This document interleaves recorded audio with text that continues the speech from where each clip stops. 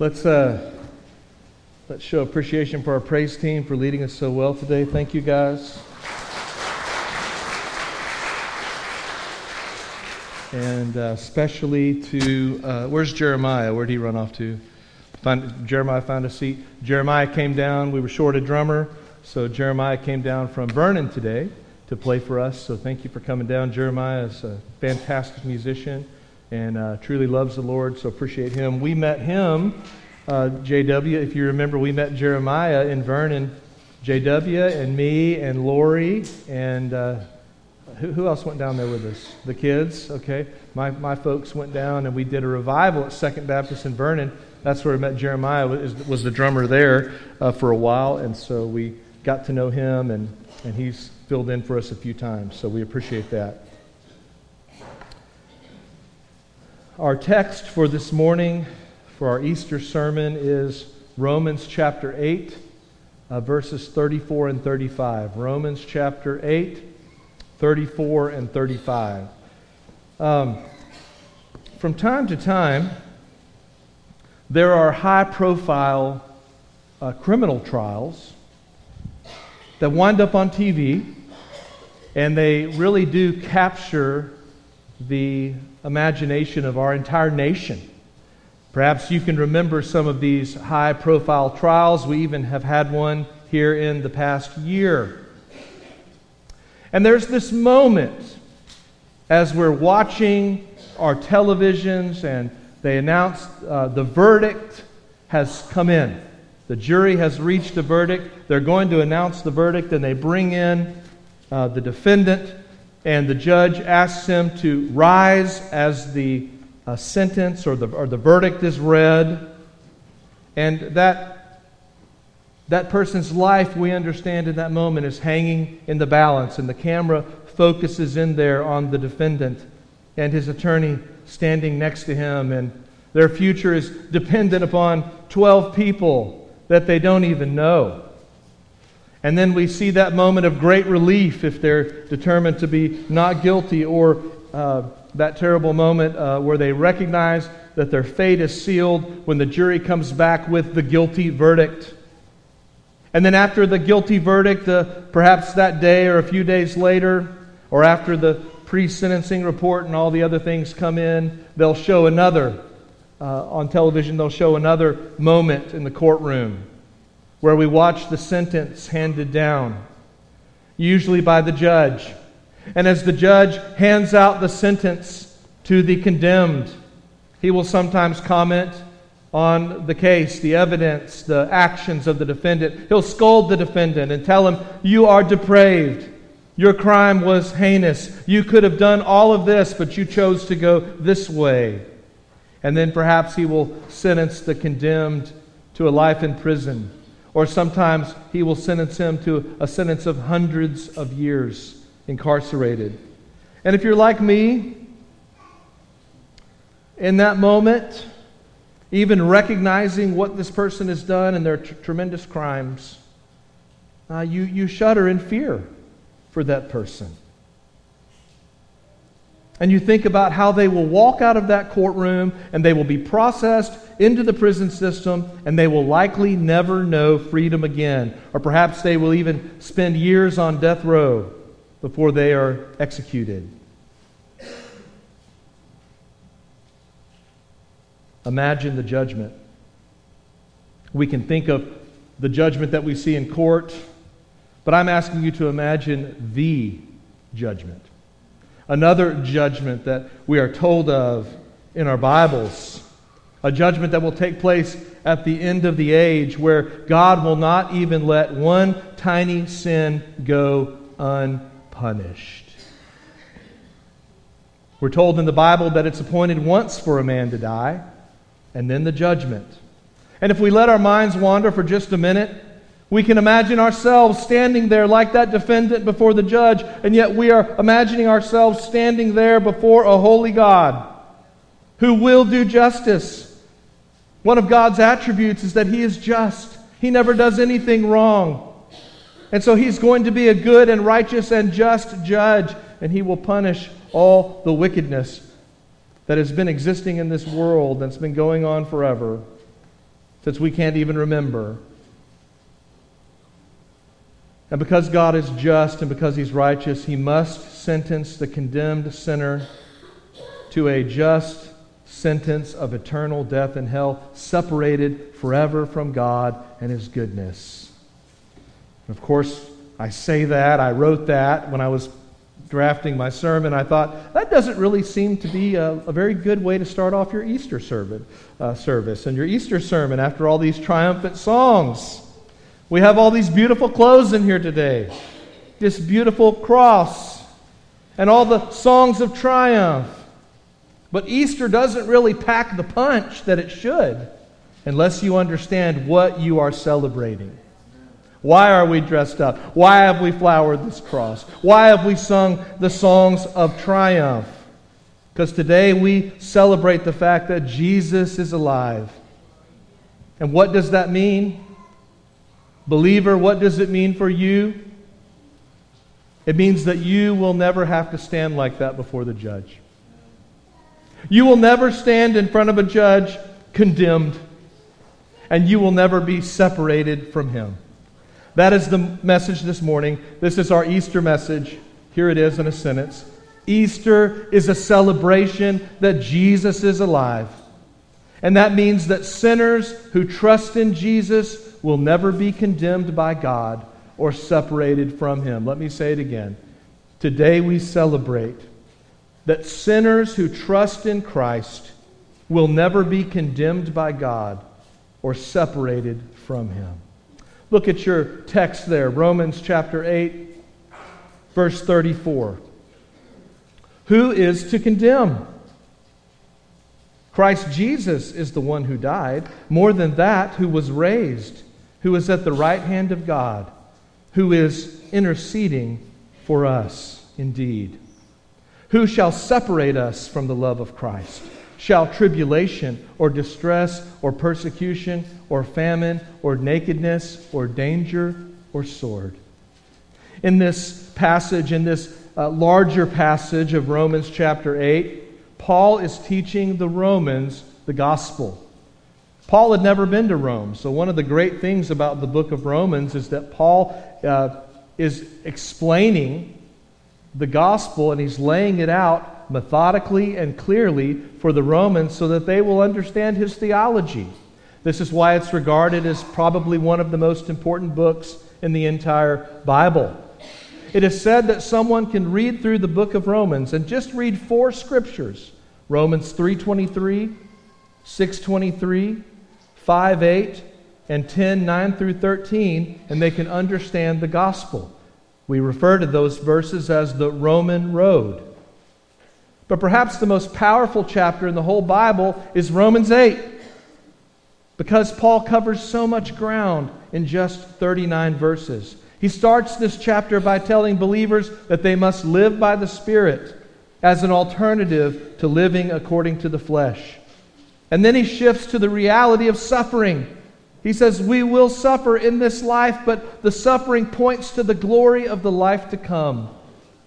And he explains to these Roman Christians that even though they are suffering for Jesus, they can rest assured that all things work together for the good of those who love Jesus and are called according to His purposes. And then he assures them of their salvation, the hope that they have, as he lays out what we call that golden chain of redemption that we see in verse 28. We know that those who love God, all things work together for the good for them. For those He foreknew, He also predestined to be conformed to the image of His Son, in order that he might be among the firstborn among many brothers.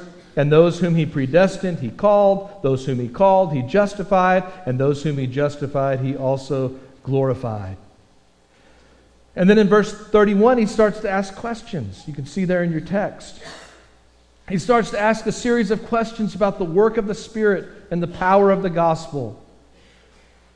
He says in verse 31, what shall we say to these things? All of these wonderful things about salvation that he's just told them. What shall we say to these things?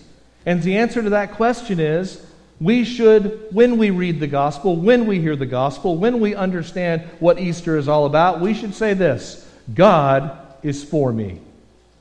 God is for me. What shall we say to these things? God is for me. And if God is for us, who can be against us? Nobody of any consequence. In verse 32, he says, He who did not spare his own son, but gave him up for us all, how will he not also with him graciously give us all things? What's the answer to that question? God is for you, and He will graciously give you all things. Then in verse 33, he asks the question, who shall bring any charge against God's elect? Well, who will bring a charge against you? Who will accuse you? Well, we know Satan will. Satan is called the accuser.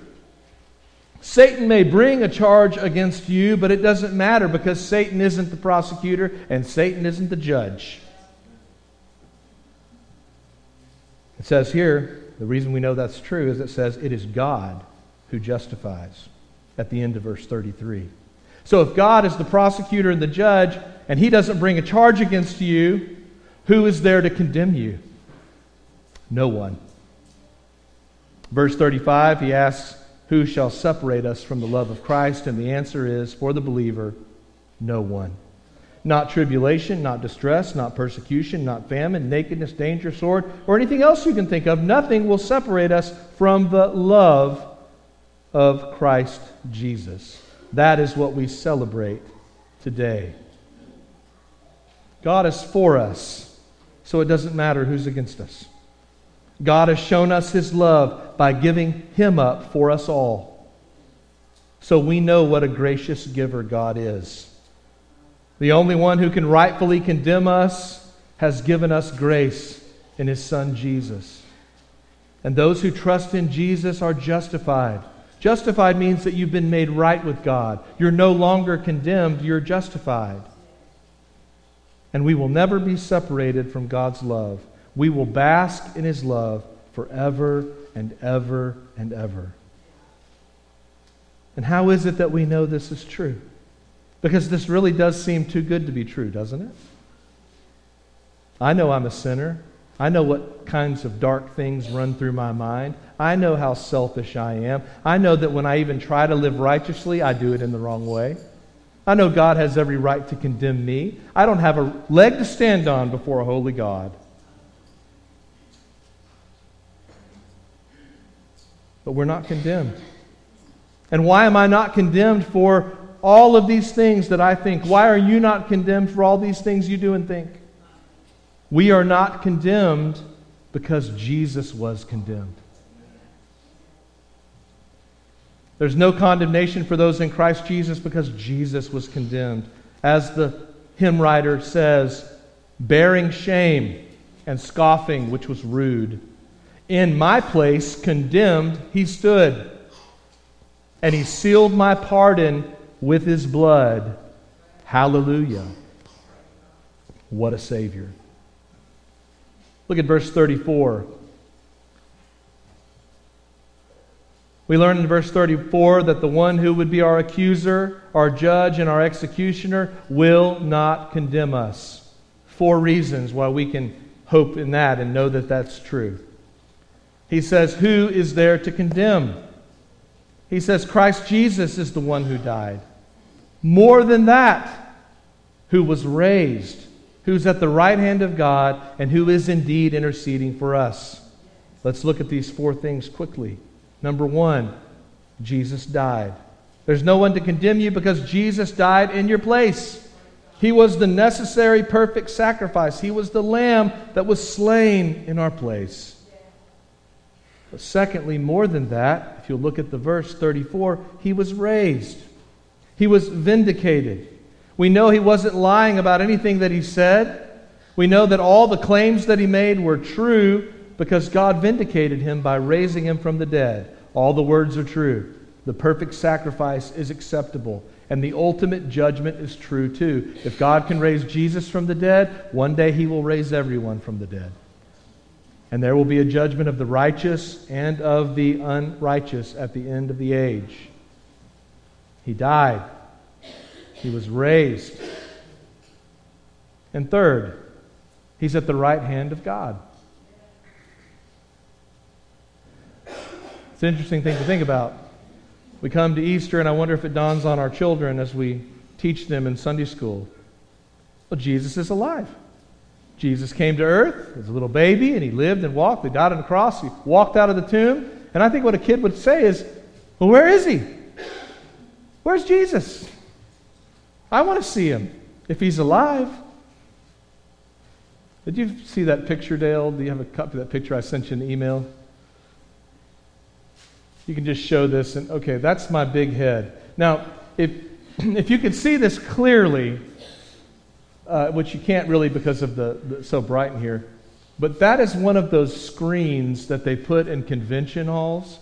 That screen there with my giant face is like as big as the backdrop here. It was just one of those enormous screens. Yeah, they don't need to see it any better. I'm sorry.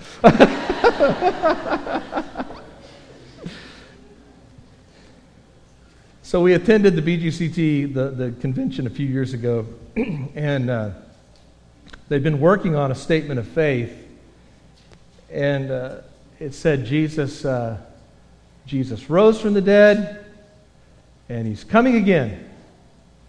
And as I read that, we were kind of looking at this in one of our meetings, and I was reading the statement of faith. They were making a short little statement of faith that they could put in the front of all the books that they publish through the convention for Sunday school literature and things like this. And I started looking at that, and I thought, well, we're missing something there. And so I stood up to the microphone there, as you saw in that picture. And the problem was that when I stood up to make my amendment, the camera was like 2 inches away from the microphone. So it made my head look enormous. Well, immediately, all of my friends who were in the room started taking pictures and putting them all over social media. Look how big Chad's nose is. and I said, well, the camera was so close to my face. So I think I rose the next morning to speak to my amendment, and I moved the camera back so it wouldn't be so terrifying for all the people to see my giant head. But I was thinking about this phrase, Jesus died, he rose again, and he's coming again. And I thought back to my systematic theology class with Dr. Yarnell, and he would say to us, don't forget about the ascension. Don't forget about the ascension. Don't forget about where Jesus went. That Jesus rose from the dead. He was here for 40 days, and then he rose again. He ascended into heaven and took a seat at the right hand of the Father, as we see there in our verse. He is raised, and he is at the right hand of God. So when the kids say, well, where is Jesus? The answer is, he's alive, and he's doing something right now. And it matters where Jesus is right now and what he's doing right now, because the work of redemption was finished on the cross. Remember what Jesus said, it is finished. That's what was necessary to make the payment for your sins, but Jesus is still working. He's at the right hand of the Father, ruling and reigning at God's right hand.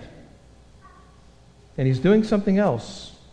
If you look at the next little phrase in verse 34, he's interceding for us. Do you know what that means, that word interceding?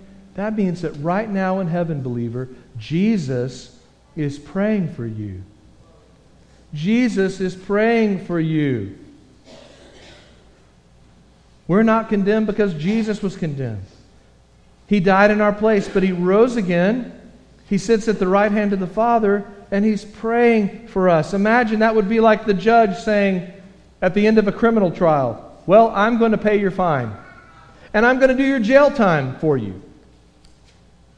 And so the judge goes and he pays the fine, and he goes and he does the time in jail, and then he comes back to the defendant after everything has been paid, and he says to the defendant, okay, now I'm going to spend the rest of my life praying for you. Every single day. You know, I know of at least 2 or 3 people in this church that pray for me, that pray for my family, every single day. Isn't it powerful to know someone is praying for you? How many had moms who prayed for them? What a powerful thing that is. But you know what's more powerful than mama praying for you? Or the deacons praying for you? That Jesus is praying for me. Robert Murray M'Cheyne was a Scottish minister back in the early 19th century. Listen to what he said. He said, if I could hear Christ praying for me in the next room. I love this idea. We've all been in rooms, maybe you've been in a hotel room with thin walls and you can hear everything they say over there. But imagine you're in a room and the walls are thin and you can hear Jesus praying for you in the next room. Robert M'Cheyne said, if I could hear Jesus Christ praying for me in the next room, I would not fear a million enemies. But then this is what he said. But the distance makes no difference because he is praying for me. So we fear no condemnation this Easter because the only one who can condemn us, is in heaven rooting for us. And he's praying for us. And he's standing in for our good for all eternity. And so if we're not condemned, and that's true, then who can separate us from the love of Christ? The answer? Nobody and nothing. Look at verse 35. Who shall separate us from the love of Christ? Shall tribulation, that means troubles, or distress, that means when the walls feel like they're caving in. We get there, don't we? The illustration there is a group of soldiers going through a very narrow pass, and they feel like the walls of the cavern are narrowing in on them. Shall tribulation, shall distress, or persecution? And remember, Jesus did promise persecution to his disciples. Jesus promises persecution to us. Or famine, great neediness, or nakedness, which means our humiliation, or danger, or sword. You know what sword means there? You know what Paul's talking about? Execution. He's saying, even if they take me and they wind up executing me, I have no fear. Even that worst thing that I can possibly imagine cannot separate me from the love of Jesus Christ. And nothing in this universe is going to separate you from Christ, believer. Paul goes on to say, you are more than a conqueror over all these things.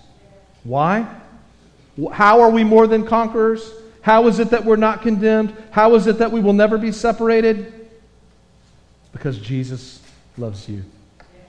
Jesus loves me, this I know, for the Bible tells me so.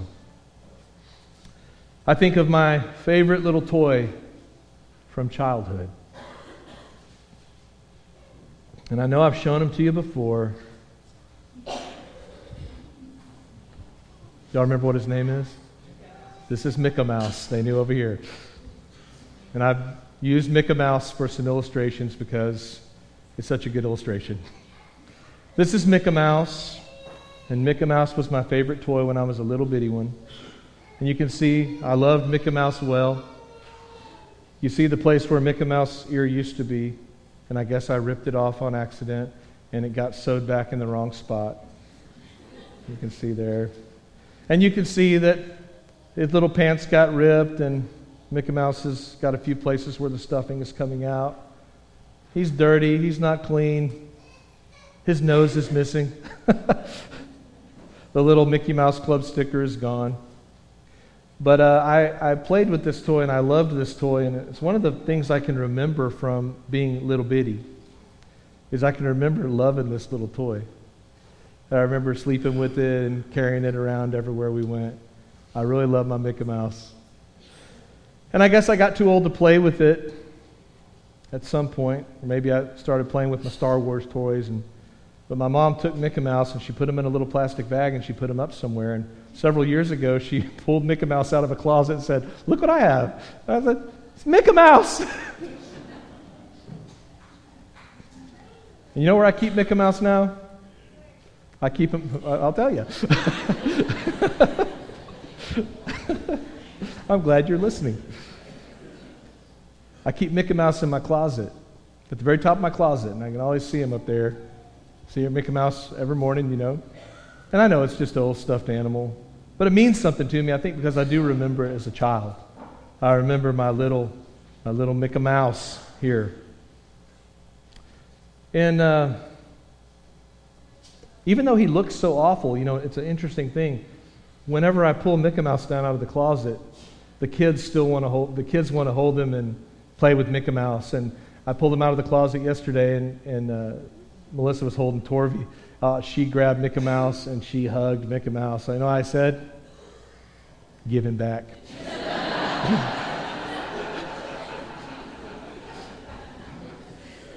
You know why I said that? Because Mickey Mouse is mine. Mickey Mouse is mine. Not a big deal, just a stuffed Mickey Mouse. And it's kind of sad that it looks like it comes from like way in the past. It makes me feel like maybe I come from way in the past too. But we're all kind of like God's Mickey Mouse, aren't we? We've been worn out. We've been beat up by sin. Maybe you feel like your ears sewn on back in the wrong place. We're dirty. We're pitiful. But to Jesus, we are precious. To Jesus, even if you feel that way today, if you feel worn up, beat up by sin, sin-stained, pitiful, unsavable, irredeemable, maybe you feel like there's no way you and God could ever be on good terms. Sinner, do you know that you're precious to Jesus? And the promise is that if you will come to Jesus and you will confess that Jesus is Lord, if you will trust in His perfect sacrifice on the cross, and you will trust in His goodness instead of your own, that He will save you because you are precious to Him. And if you've truly put your faith and trust in Jesus Christ, here's what Jesus says about you. You're mine. And I'm never letting you go. You're mine. And I'm never letting you go. No condemnation. No separation. Nothing to prove. Why? Because He died, He's risen, He reigns, and He intercedes. And His love is more powerful than anything you will ever face.